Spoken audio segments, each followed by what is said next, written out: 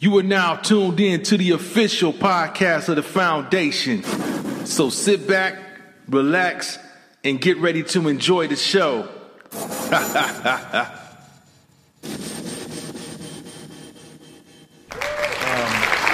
School teaching the 1619 project. Well, basically, he's going to pull. He's threatening to pull funding from schools that's willing to teach the 1619 project, and we definitely know what they're trying to do. They're trying to basically hijack or continue to hijack or hide the truth of what really happened in this country or the true history of this country. So, Pretty Girl, what do you think about this cowardly move? That's basically what it is. It's a cowardly move. Oh, did more sage? Like this, like this whole bundle. Oh man! It's the new way, the newest attempt to erase who we are. Yeah. I mean, there's really not a whole lot more I can say to that. That's the newest attempt to erase who we came here as. In their whole scheme of erasing who we are, this is the newest attempt to erase who we came here as. Well, let's go a step even further. Yeah. It's definitely an attempt to erase that, but also to erase the fact that we were already here. You know what I mean? Because you know, a lot of folks, if you're fortunate enough to have, elders, I have elders that I've been able to talk to that were 70 plus years old, that were able to reach back 4 or 5 generations. And I'm looking at, that's still here.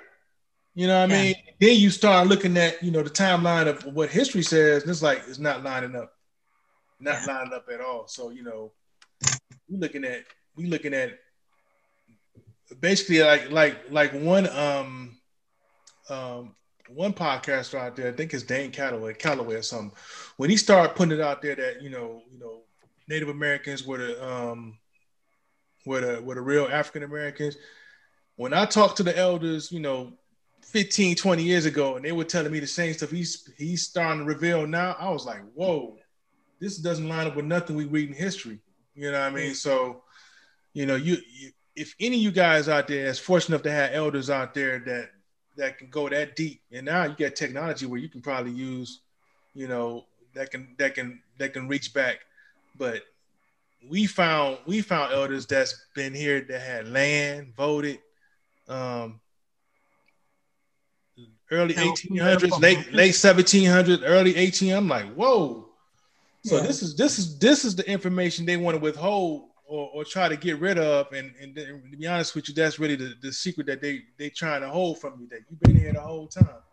They try to have you come through this story of you all been on the boat, which we know logistically is not even possible to pull that many people. Hell, we wouldn't even take a cruise. It's hard to even get a cruise ship back and forth to Africa like that. You know what I'm saying? On a regular basis. You mean tell me somebody can get that many people? It's not possible. So, facts. so what do you think about that, Gwen, as far as, having those elders to be able to reach back to and the importance of it? I wish that, for my family, my older brothers and my cousins that are in his age range, which are like now going into their early 60s, those are the matriarchs of our family.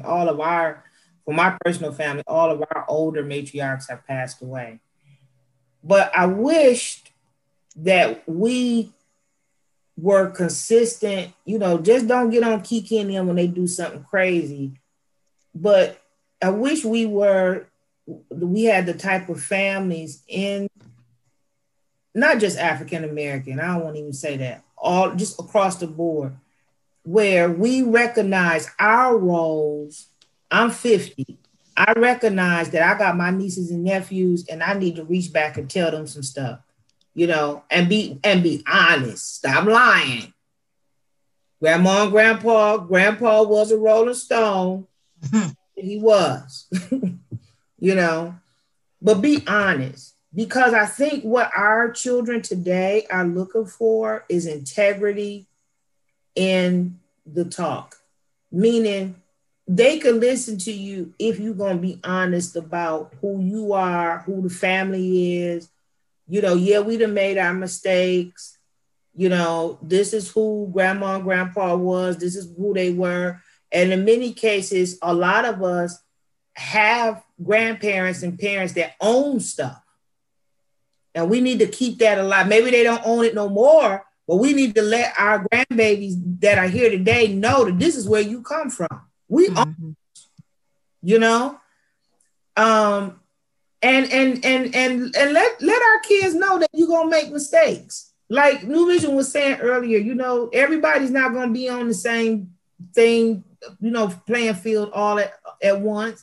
It do take time, but I think when we talk about our ancestors, like for instance, I'm gonna give you an example. My dad used to get on me all the time about my grades. Now I tell my grandkids this because it's funny, but when my dad died, I found my dad's report card from high school. It made you want to say, nigga, what was you talking about? You want my head about seeds? Get your education. You need to make us proud. Right. And the thing is that, as an adult, my dad got a doctorate in theology. He got it my dad was down at the kitchen table for like a year or two doing his dissertation and typing, and he was typing like this. So it took a while. He got it the old fashioned way. He didn't get it out the bubblegum machine. But when I knew that as a kid, I knew that my dad, what he had accomplished. But when he died, going back and seeing how he was in high school and then remembering all the punishments that I got on, get out of here. My grades was better than yours. Did you even go to the school, bro? Did you even go? But I think that it's important for us to tell our grandchildren about the truth, about where they come from, so they can have that integrity, so they can understand that I might mess up, but grandpa and them messed up, but look what grandpa turned out to be. It's we often say that kids don't do what we say, kids do what we show. I sit in this office all day. I hope if my grandkids really do what they see, I ain't got nothing to worry about when I leave here, because what they see is Black women working for what my daughter just launched a cosmetic line. Chris, me and my little business ventures and everything that I be into. I be fine. And they gotta come up here and see me working. If they, you want to talk to me, if you need a peanut butter and jelly sandwich, you gotta come up here and look at Granny working. Because that's what I'm doing. So I think that we need to be honest and tell our kids where they came from, tell them about their ancestry, let them know, grandma and grandpa wasn't perfect, but yet and still they made this and this and this happen. And that is the expectation of you too. Most definitely. I think most people need to really, really understand that they need, stop holding those secrets. You know what I mean? Because you know how many. I can't even tell you how many stories I found out within the last 10 years. Oh, y'all hold these damn secrets. Look, tell them, just shoot straight to your kids, or to your grandkids. You don't have to be perfect. You know what I'm saying? You be surprised the pressure it take off of them. Yeah. Another thing is it gives them a whole different. You be surprised the sense of pride that it give them when they know that they come. They now they know where they come from, instead of just letting somebody else tell them that they came from nothing.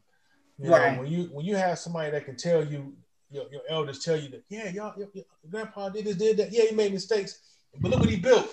Right, exactly. So now they have an example. So it's a whole different sense of pride, and you just you care. I mean, it makes all the difference in the world. You'd be surprised, and that's the difference between you know, the generation you see now, they just lost. They don't have a clue. That's why, you know, they follow what they see on TV.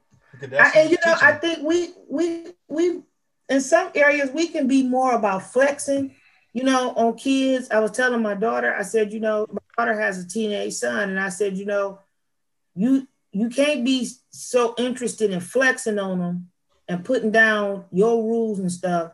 You got to take that much energy also to love them. You know, I get on my grandson when he come over here. He's a teenager. We watched the Central Park 5 together. And he used to come home, because you know how it goes through each and every character. Yeah. But he used to come home, and I was glad that he wanted to watch it. You know, and then I let him know, this is why I get on you about when you say you're going here, you got to be here, because I don't want you to end up like them. You know, when we show kids that we love them, yeah, I'm gonna get in that butt, but I'm also gonna love you. Then the kid will come to you and be like, Uncle Chris, Cousin Chris, Dad, whatever. Look, man, I messed up. This, that. When we're not so quick to, you know, yeah, it might be a punishment at the end of the day or whatever, but tell them, like, I messed up too. You know, let them know I messed up too. This is what I went through. It was hard. And I do it all the time, you know, to let them know this is what I did, but this, you know, this is how I bounce back. Yeah. And they need to hear that when they see that you're human and see that, okay, you wasn't perfect. And yeah, like you said, it's not always about putting the foot up their ass. You got to be able to listen. Okay, I see why you did it, but then you give them teaching points. Right. I mean, it's you just got to do it.